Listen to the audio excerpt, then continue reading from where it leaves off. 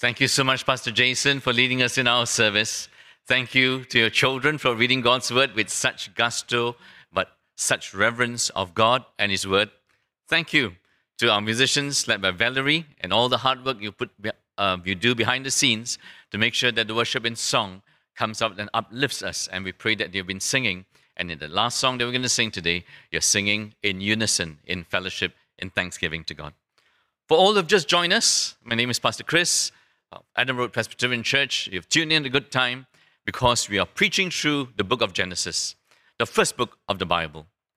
And so the theme for today, one of the major thoughts we want to think about, is actually visitation. Visitation. And what do we mean by that? Doesn't take much observation in the world around us that life has changed. Life has changed in the way we do schooling, studies. Life has changed in the way we work. Life has changed both at home and everywhere in the way we relate. And this is the only time that during a week I can speak to someone in a social situation without a mask on, because I'm here recording this with no one in front of me except for the tech crew. So life has changed. And in the early months when we experienced this here in Singapore, the number one question asked of us as pastors was, how has ministry changed for you? What are the things you can do, cannot do? How are you reaching people now, especially during the circuit breaker? And the simple answer is during the circuit breaker, or during the shutdown, or the shut-in in many countries, the equivalent, we couldn't do any real on-site physical ministry. But by God's grace, through time, when things have stabilized in our different nations, and here in Singapore, it has stabilized and measures are relaxed. And so we are able to do a little bit more. And so by God's grace, Mona and myself are able to meet people a bit more, counsel them physically, face-to-face, to eyeball them in their joy, to eyeball them in their sadness. And one of the things that Mona, my wife, loves to do is visit young mothers with new babies. And by God's grace, over the years, there has been a great number. And even during this COVID-19 year, we think we're going to perhaps hit a record of 40 or more babies in our midst. And so the moment the measures were relaxed, she had opportunity to visit. And every time she visits, she says, at the end of that visit or during that visit, they're so appreciative, the mothers. And they're longing to speak to someone. They could not stop talking during that half an hour, 1 hour that Mona was there, because they've been so cooped up. They just wanted to share, to fellowship. And it's the conversation, the visit was warm, it's uplifting, so thankful, so appreciative. Couldn't stop thanking God for this undeserved visit. Which tells you the visitations that we treasure are those that come to share good news, to cheer us up, to spur us on. And just as evidence of this, hopefully I'll get the slides going with this. The visitations we treasure. Look at the joys there. Even the baby's smiling. Look at the joys there. Right? And so we treasure this because we've come to cheer people up and to spur people on. That's the bright side of visits and visitation. But on the other hand, there are visits and visitations that we reject, that we resent, that we hate, let alone appreciate and thank people for. So, true story of a drug addict, so desperate for his heroin fix, so desperate that did not care anymore. He was smoking it out in the open, and then he was huddled at a stairway landing in the third story of a housing board flat here in Singapore at Bukit Merah. Then the police came knocking. The police came visiting. He was so desperate, he climbed over the railing, he jumped to the ground, he smashed both his ankles, he was arrested, and that was 1983. And that was Hanel Chung, who is now on staff with us, has been on staff. He spent years running away from the authorities.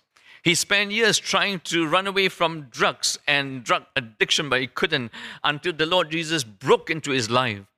He now works for us here, proclaiming the gospel, and he runs to raise awareness of a new life, a healthy life under God.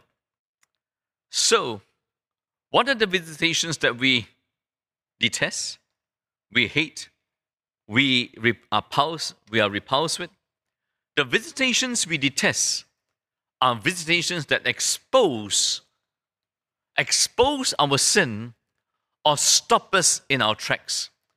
As much as Hanel hated this, right? When the police came knocking, he jumped. He wanted to run. He wanted to hide, do everything but confess his sin and pay the penalty for his sin of drug addiction that was destroying his life and the life of his family.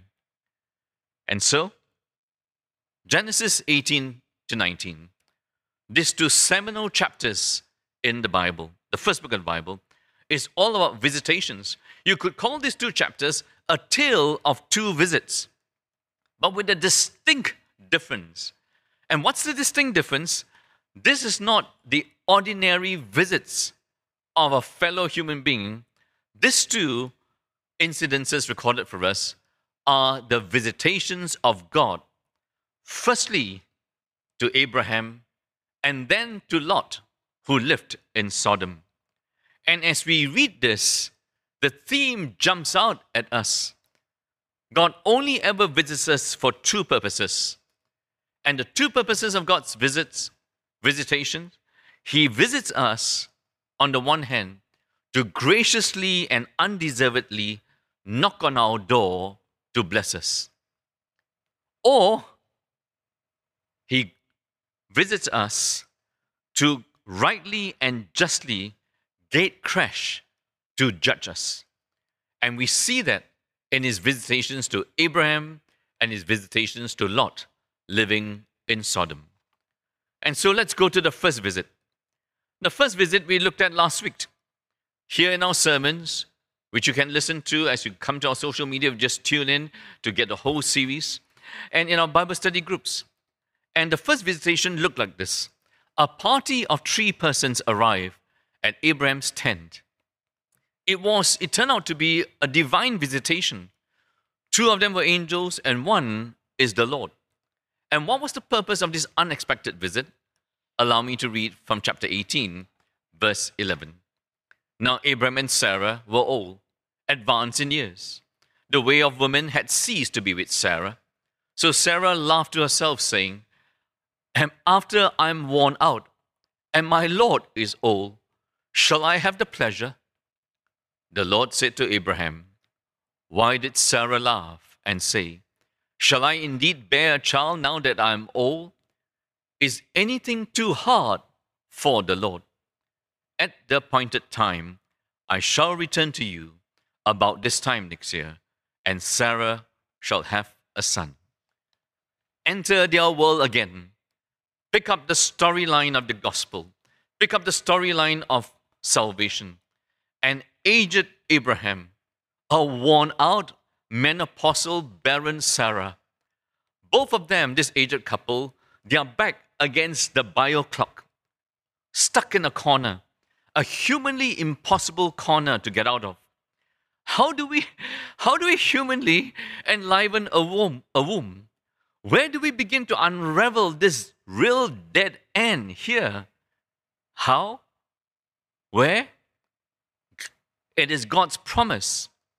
It is God's promise backed up by God's power. And this is a wonderful memory verse for all of us. Is anything too hard for the Lord? Is anything too hard for the Lord? Look around you, listen. Wherever you're tuning in, is anything too hard for the Lord in terms of His promises to save us? And the Lord says to Abraham, next year at this time, you will have a child. God promises, and Sarah laughs. So when you pull it together, here's the big idea. God's visit to Abraham and Sarah was to double confirm personal blessings to him, and in him and through him and his family and descendants, world blessings and eternal blessings. Personal blessings to him first and his family and all who encounter them, and then global and eternal blessings of all who take part in the promises of God through Abraham. And now we turn, and now we move on to God's visit to Lot, Abraham's nephew, who had gone and chosen a better place, well-watered, a valley, right? a place called Sodom, the bright lights of Sodom. And in this portion, we're going to look at three things. God shares his heart about this visit. Abraham shares his heart in response about what God is about to do. And then God is proven right in what he's about to do. And so firstly, God shares his heart. What do we mean? The two angels now move on to Sodom, and this is what we read. Then the men set out from there, and they looked down toward Sodom, and Abraham went with them to set them on their way. So the two men are off into the horizon. The Lord stood with Abraham. Shall I hide from Abraham what I'm about to do? Seeing that Abraham shall surely become a great nation, a great and mighty nation, and all the nations of the earth shall be blessed in him. What do we see here? He carries on. For I've chosen him, that he may command his children and his household after him to do what? To keep the way of the Lord. How? By doing righteousness and justice. Why? So that the Lord may bring to Abraham what he has promised him. So what do we see? We see the Lord and Abraham standing side by side like two friends. And as we watch, the two angels set off. And notice, it is God who graciously initiates this conversation with Abraham. When we hear this and we are transported back, we look at the Lord and Abraham, the Lord and Abraham. How would you describe this scene? How would you describe their relationship? So special, so favored, so close, so intimate. Abraham, of course, has heard of God's promise to bless. Now, he must hear of God's instruction of what? God's instruction of Abraham's responsibility, why he is so special to be called by God. And so God shares with him his heart. God shares with Abraham his covenant partner. And what is the responsibility that Abraham is to have? Abraham, his children, and his descendants must respond to God's promise of blessing with what? With righteousness and justice, to keep the way of the Lord. If that is how he is to live out this covenant of blessing, by pursuing righteousness and justice, by living not his own way, but the way of the Lord, which is contrary to the way of the world, which is against God, then the Lord said, verse 20, what is the flip side of this? What is the flip side against the way of the Lord? What's the flip side of righteousness and justice? Verse 20, then the Lord said, because the outcry against Sodom and Gomorrah is great, and their sin is very grave, I will go down to see whether they have done altogether according to the outcry that has come to me. And if not, I will know. Staggering truths from all that is unfolding to this. The flip side to God and his undeserved blessings, the flip side to living God's way, the flip side, the opposite to righteousness and justice is outcry against Sodom and Gomorrah, or the crying evil that is resonating, shouting out, screaming out from these two cities. Literally, these cities have an entrenched lifestyle. They have a reputation, a name for what? Cities that have a name for being anti-God, for being sinful, for living against God. And we have many modern day cities. But the original was Sodom and Gomorrah. I just want to tease this out with you, right? The meaning of, I will go down to see whether they have done. I will go down to see whether they have done altogether according to the... In other words, God is going to check this out before he brings his punishment upon them. He's going to check out their sinfulness. So I'm going to ask you a question. I hope you can respond, whether you're watching at home alone or in fellowship with your family or friends. How many of you are younger than 37? 37 and younger. Hands up. That is to make sure that you are listening to this and you're responding to this message. If you are younger than 37 years of age, hands up. I watch America Got Talent. And a contestant called Archie Williams, an Afro-American man.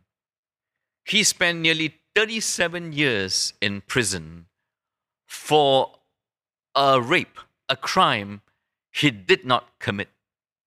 And what led him to this miscarriage of justice that he experienced for 37 years of his life?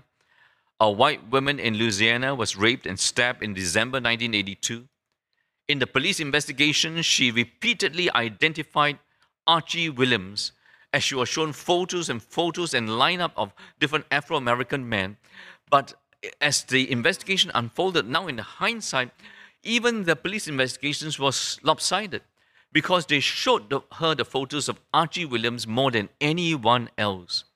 And she said, in hindsight, that she was about 70% sure it was him. Williams was then 22. He was home, asleep, at the time of the assault, of the rape. And his fingerprints were never found at the scene. But because they were baying and crying out for justice, a poor black kid didn't have any resources to fight the state of Louisiana. I'm just quoting him. So in April 1983, he was convicted of attempted murder, aggravated rape, aggravated burglary, and sentenced to a life in prison without parole. After about 10 years, in a maximum security prison, a group called Innocence Project, right, a pro bono group, picked up his case, heard of his case, and they repeatedly tried, this legal non-profit repeatedly requested for DNA testing and fingerprint comparisons that could prove Archie Williams' innocence. But they were denied again and again and again. Why? They were denied for 20 over years. Because once there is a conviction, the legal system believes in the finality of the conviction, not in the truth of the case. You want me to say that again? They believe in the finality of the conviction, no longer in the truth of the case. But by God's grace, finally in 2019, Williams' fingerprints were submitted to the powerful fingerprint ID system, and it proved that another black man had committed these sexual assaults in the neighborhood, and he was responsible for the crimes that Williams was convicted of. And after 37 years, at 58 years old, Archie was freed. I don't know. There are many movies and stories out there about miscarriages of justice. We all hate miscarriages of justice. We are all repulsed by unjust punishment. And ultimately, we all struggle when we think it is perhaps God who may be guilty of misjudging and guilty of miscarriage of justice and guilty of the wrong punishment. I will go down to see whether they have done is a statement of justice. In what way? God will personally check out the sinfulness of Sodom and Gomorrah. And his justice and his judgment that flows will not be capricious, will not be fickle, will not be third party, will not be arm's length. He will personally, Almighty Creator God, will go down and check it out as ruler and as judge. So God as judge and his justice is thorough. He will leave no stone unturned. He will leave no questions unanswered. He will leave no evidence unexamined. And this is what he wanted Abraham and indeed all of us to know. Who do you think you're dealing with? The true and the living God, the holy God. And because there's the holy God, holiness matters, sinfulness matters, and wrath for that matters. This is the God we can trust. He desires to save mercifully, but he cannot compromise himself. He cannot compromise his holiness and his justice, and so he must rightly judge and punish sin. So God has shared his heart with Abraham. You must carry on along my path. You and your family must seek righteousness and justice. Now, Abraham, as he hears this, he's growing. He's growing in his knowledge of God, the character of God, the conduct of God. He's growing in knowledge of God now as a judge and the justice of God. Without this background, that God can be trusted to be thoroughly just in his holiness, then what happens after this does not make sense. And what does happen after this? Here is Williams, 37 years in prison for a rape he did not commit, singing his heart out that won the hearts of not just the judges, but all who tune in to listen to him. And so, what happens after this? The man turned from there and went towards Sodom, but Abraham still stood before the Lord. Then Abraham drew near and said, Lord, will you indeed sweep away the righteous with the wicked? Suppose there are 50 righteous within the city. Will you then sweep away the place and not spare it for the 50 righteous who are in it? Okay, another test. All who love shopping and all who love the thrill of bargaining, hands up. I think it is all of us, maybe not love shopping, but the thrill of bargaining. If you love bargaining, you have found a biblical passage for it. It's Genesis chapter 18, verse 22 to 33, right? Here are 6 rounds of bargaining. And the first 3 rounds, a little bit tepid, a little bit cautious, reducing it from 50 to 45 to 40.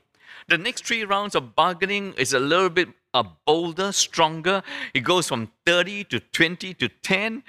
And friends, as we understand this more faithfully and speak it more seriously, this is not a passage about haggling or bargaining.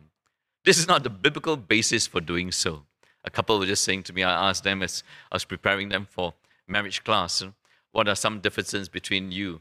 I say, one of the differences is for me, right, the lady was saying, the girlfriend was saying, if I go somewhere and we're buying something, especially the small vendors, etc., and they say the price is $35, she said, oh, just pay it. Well, else, who she was dating said, oh, he will bargain and try to get the best bargain. And sometimes, and so we struggle with, should we bargain? Should we bargain with God? This is not so much a bargaining, haggling passage. This is an exploration passage where Abraham cautiously explores this new side of God. This new side of God as judge and justice and judgment. As he inches up, on what basis will God judge? Righteousness and wickedness. Will he relent if he finds some people there in Sodom who may be righteous? Notice how did Abraham begin? He stood before the Lord. Then Abraham drew near, and then it moves on to, I am but dust and ashes. And finally, twice he says, let not the Lord be angry. Let not the Lord be angry, as I request some more for a lessening of those figures. We see Abraham growing in his knowledge of God, his character, and God's heart. He starts to see, I think, God's aching choice, God's painful choice. And what is God's aching, painful choice? God's heartbreaking choice between undeservedly discharging mercy and rightly dispensing justice and judgment for sin. And so we see Abraham growing from a partner in the covenant to a prophet who has some insight to what God is going to do in the future very soon, to now he is a petitioner. From partner to prophet to petitioner for God's mercy. And notice how this bargaining ends. How does it end? Far be it from you to do such a thing, to put the righteous to death with the wicked, so that the righteous fare as the wicked. Far be it from you. Shall not the judge of all the earth do what is just? And the Lord said, if I find in Sodom 50 righteous in the city, I will spare the whole place for their sake. That's how it began. That's how it began, right? And how did it end? It ended with just the pleading for 10. And so, lessons here. Abraham saying to God, does God know? Does God know? Is he going to bunch Lot, my nephew, with the rest of the Sodomites? And if he does know, does he care? If he does care, will he have the power to separate the righteous from the wicked? And so he enters, I think, into God's aching choice, a judge. But this judge, does he know how to balance mercy and justice? And the answer is yes. As we now come up close and personal to what God encounters. So God is now proven right. In what way? Genesis 19. The two angels came to Sodom in the evening, and Lot was sitting in the gate of Sodom. When Lot saw them, he rose to meet them, bowed himself with his face to the earth, and said, My lords, please turn aside to your servant's house and spend the night and wash your feet. Then you may rise up early and go on your way. They said, No, we will spend the night in the town square. Lot persisted. He pressed them strongly. He pleaded. So they turned aside to him and entered his house. And he made them a feast and baked them unleavened bread, and they ate. So God shares his heart about what he's about to do. Abraham shares his heart, and he explores God's mercy and God's justice. And all this is unknown. This scene between God and Abraham, and not the haggling or the bargaining, but the exploration is unknown to who? Is unknown to Lot and his family and the men and women of Sodom. And by the time we arrive at chapter 19, it can be understood in three parts. Lot's response to God's visitation, verse 1 to 3. The Sodomites' response to God's visitation. And last but not least, God's rescue of Lot and his family. So Lot's response to God's visitation, there are similarities as you read this account between how Abraham and Lot responded to this divine visitation. They were both sincere, they were warm, they were big-hearted, they were hospitable. Very huge thing in that part of the world, of that kind of the people then. But there are differences. Abraham was out in the country. He was sitting in a tent. His life was nomadic. Lot, his nephew, was in a city. He was sitting at the gate, signaling that he had become, because the ones who sit at the gate had become some men of prominence, some leadership. And the timing is different. For Abraham, it was in the daytime. And for Lot, it was evening, approaching night, signaling something. Nightfall, darkness, always symbolizes something ominous. For Abraham, there was a lavish meal cooked by Sarah. For Lot, it was a hasty meal, and there's no mention of Mrs. Lot, his wife. But most importantly, you ask yourself, why was Lot sitting at the gate? What was he looking out for? And what was he looking after? And we sit there and say, could it possibly that he was looking out for and looking after any innocent visitors who may chance upon Sodom but had not heard of the reputation, the sexual warpedness of the people of Sodom? And what do you mean by that?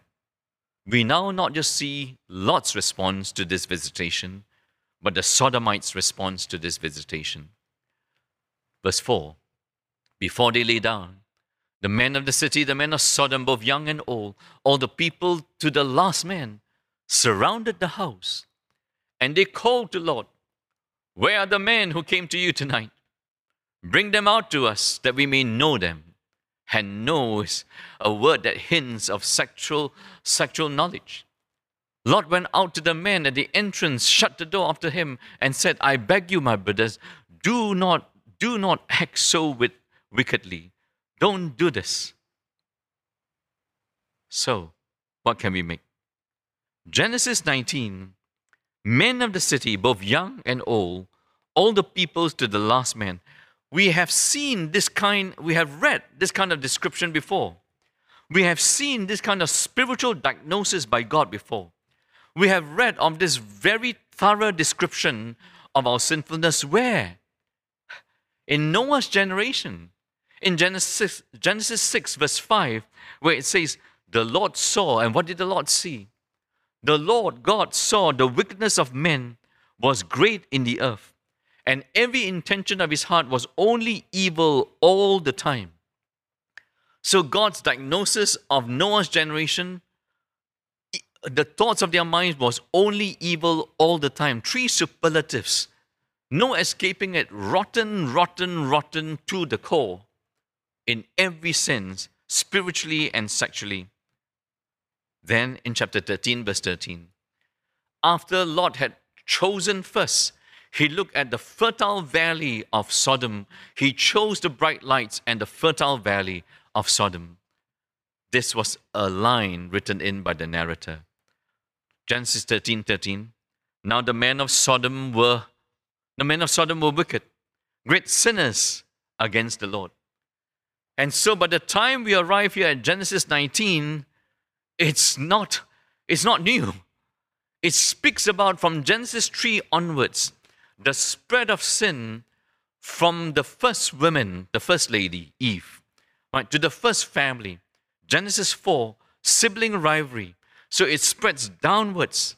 The solidarity of sin, where Cain kills his brother Abel. Then it spreads even further in Cain's line. Then it comes up to Noah, where their thoughts are only evil all the time. Then it spreads to the Tower of Babel, and they set out to make a name for themselves. Whatever you do not know of the story of the Bible is a sad story of the infectivity of sin, the contagiousness of sin. Oh, what huge medical word have I used? Infectivity of sin. Sounds like COVID-19. Sounds like COVID-19 indeed. But not just the infectivity, the contagiousness of this, but the mortality, the spread and the depth, the tentacles of sin and the deviousness of sin and the devastation of sin. This is a spiritual, social, sexual cancer. It is malignant. It has spread beyond control. And here is the up-close and personal view with the men of Sodom, young and old, all of them. And so how do you deal with this sexual depravity? This is how Lot tried to deal with it. Behold, I have 2 daughters who have not known any man. Let me bring them out to you, and you do to them as you please. This is despicable of any father, beginning with Lot. And maybe it's because he knew that their tendencies was not attracted to women. No matter what it was still immoral. Only do nothing to this man, for they have come under the shelter of my roof. Is he preferring his hospitality to the purity of his daughters? But they said, stand back. The men of Sodom said, stand back. And they said, this fellow came to sojourns. Lord, you came to sojourn. You're always a foreigner. Please don't let it get to your head that you may be a leader, but you are a lame duck leader. He has become the judge.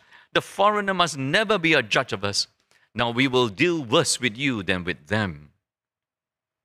And he goes on. Then they press hard against the man Lot, and drew near to break the door down. But the men reached out their hands and brought Lot into the house with them and shut the door. And when they struck with blindness the men who were at the entrance of the house, both small and great. So they wore themselves out, groping for the door. We only have time to summarize here, friends. But how would you describe this scene? You should describe it as dark and devious, devilish, horrifying, terrifying picture of what? Of men and boys on heat. Men and boys on heat. Men and boys behaving like beasts who must get their dose of sex of their own preferences, and is matched by Lot's morally reprehensible offer of his daughters. So all hell has broken loose, right? in Lot's household, about to break loose. Men without God are men without limits. And men without limits, we cheer each other on, we goad each other on to do what? This is bad behavior powered by bad courage. Partners in rebellion, partners in crime, partners in sin, partners in alternatives. But they will be unilaterally asymptomatic. They will be unilaterally blasé about this, blind and dismissive. I keep saying to you as I teach you here and as I preach everywhere, there's only one thing worse than sin. Please tell me, all members of ARPC, all regulars who tune in, there's only one thing worse than sin: our blindness to sin. And here we see the men are spiritually blind. Now they are physically blinded. Men on heat cannot be stopped unless God gate crashes to stop them in their utmost, darkest depravity. The infectivity of this and the mortality of this, the depravity of this. God's rescue of Lot. Then the men said to Lot, "Have you anyone else here? The sons-in-law, sons, daughters, anyone you have in the city, bring them out of the place. These are the angels saying to Lot, for we are about to destroy this place. We have checked it out on behalf of God, because the outcry against his people has become great before the Lord, and the Lord has sent us to destroy it. No evidence will be unexamined. No questions will be unanswered. The Lord has been proven right in his justice and his forthcoming judgment. He is proven right." And so, what do we find them doing? So Lot went out and said to his sons-in-law, who were to marry his daughters, "Up, get out of this place, for the Lord is about to destroy the city." But he seemed to his sons-in-law, to be jesting. Only one thing worse than sin is to be blind to the seriousness of sin and the repercussions of sin. And how does it unfold? It gets worse and worse. As the morning dawned, the angels urged Lot, saying, "Up, take your wife and your 2 daughters who are here, lest you be swept in the punishment of the city." And Lot left. No, friends, you don't read that. But Lot lingered. So the 2 men seized him and his wife and his 2 daughters by the hand, and the Lord, being merciful to him, they brought him out and set him outside the city. And so, lessons, plenty. And as they brought them out, one said, "Escape for your life, do not look back, or stop anywhere in the valley. Escape to the hills, lest you be swept away." Lessons for us? Plenty. The New Testament reflects on this in many different ways. But here are the key teachings, beginning with how our Lord Jesus reflected on Lot, on Sodom and Gomorrah.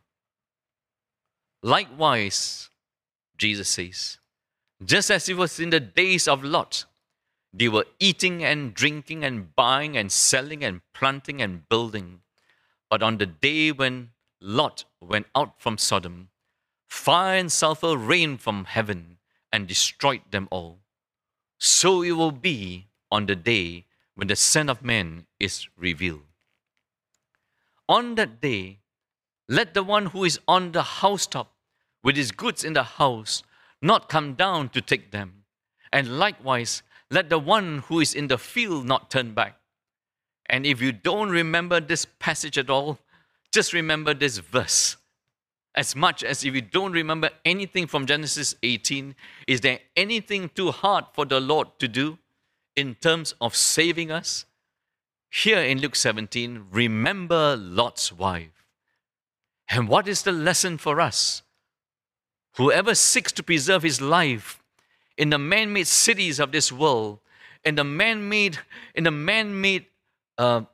mirages of this world, in the man-made Babylons of this world, in the man-made Sodoms and Gomorrahs of this world, whoever preserves his life will lose it. But whoever loses his life in hearing me and the gospel will keep it. And so can we draw some lessons together? This is the Lord Jesus giving his take of the one story, the one word of the one story of salvation. And what is his take? Please don't laugh at our sin and God's wrath. Like Lot's son-in-laws laugh at sin and God's coming wrath. Please don't linger like Lot. Please don't offer God counter suggestions and alternatives. The angel said, head to the hills. Can I go to a smaller city? He still hasn't got it. Please don't look back like Lot's wife. Please remember Lot's wife. Please don't look back like her and do what? Please don't look back with idolatrous security. Security in our own man-made cities, with romantic nostalgia. Please don't look back with addictive longing. Addictive longing for what? For a life that we built with our own hands, with our own wisdom of self-pleasing and self-glory and self-rule and self-laws. Please also don't take things into your own hands. Because when you read how this account ends, it will end with, finally Lot runs to the hills, and there in the hills he hides in a cave, and he's there with his two daughters, and they face two things: isolation leading to desperation. Who's going to give us children now? Who are we going to marry? And women without children in the ancient world was desperado, from isolation to desperation to rebellion. And so they figure out with their own wisdom, they make their father drunk, and they sleep with him. And from the two daughters will come two tribes that become the enemies of Israel. Please, don't laugh and mock at God's coming wrath like Lot's sons-in-laws. Please don't linger like Lot. Please don't look back with idolatrous security, romantic nostalgia, addictive longing for the life without God in our cities. Please don't take things into our own hands like Lot's daughters. Please, like Lot and his family, don't squander a new beginning. That seems to be the overall message when we look at the New Testament passages. So how are you treating sin in your life? You taking it seriously in any shape and form? Your sins of thought and word and deed that you have just experienced in the past week? But as you tune into this is another casual thing until I've spoken this with all my passion, bringing to myself and bringing to you the word of God, that God is real, and holiness is real, and sin is real, and punishment for sin is real. And no matter how much we try to normalize that, no matter how much we try to cancel it out, no matter how much we try to normalize that, by our political sensitivities, by our political correctness, by our sexual correctness in our modern day world, we cannot belittle the holiness, the mercy, and the judgment of God. There's another passage in Jude. Though you already know all this, I want to remind you that the Lord at one time delivered his people out of Egypt, but later destroyed those who did not believe, and the angels who did not keep their position of authority but abandoned their proper dwelling. And he goes on.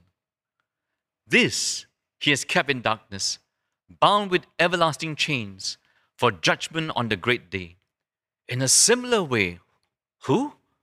Sodom and Gomorrah and the surrounding towns gave themselves up to sexual immorality and perversion. They serve as an example of those who suffered the punishment of eternal fire. And so now as we come to Jude, what do we find? We find here a very important warning. An important warning is this. What is the important warning? Please, never get used to living outside God's calling. Please never get used to an alternative God-given nature.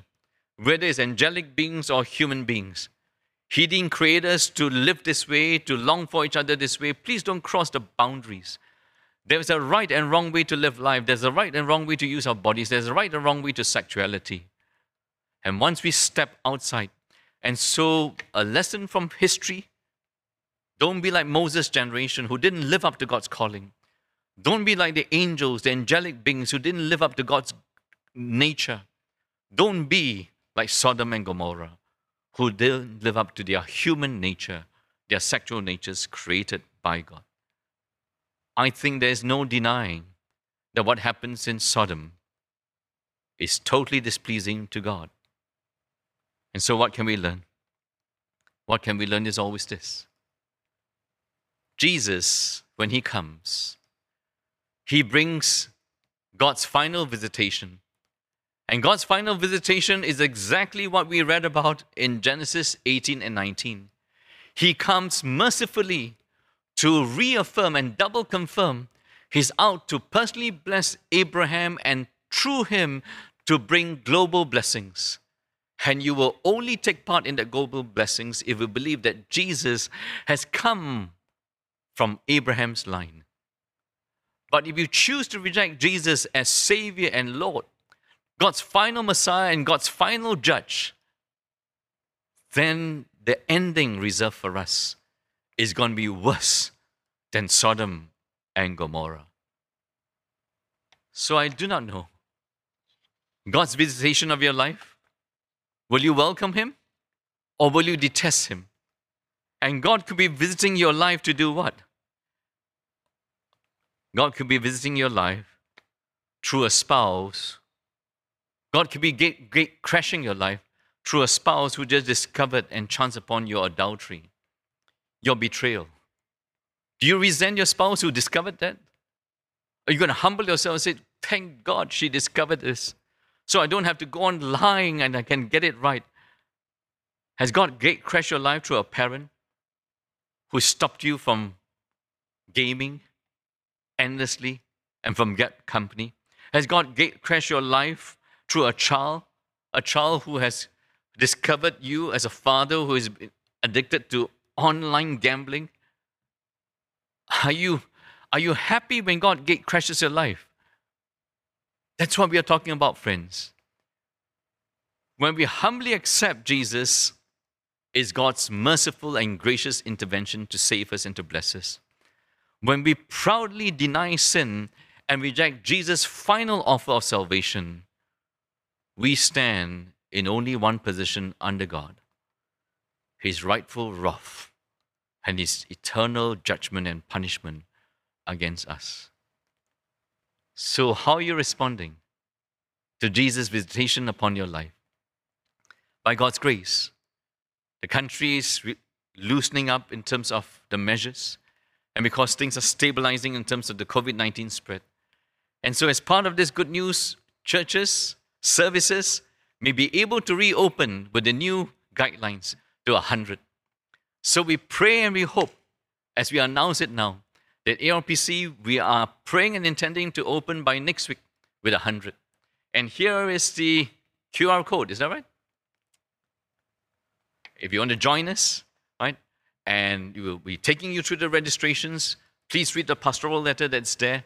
We are all excited. We put as many, all the different guidelines into place, and we hope and pray that you long to come back. How many of you are dying to come back to church?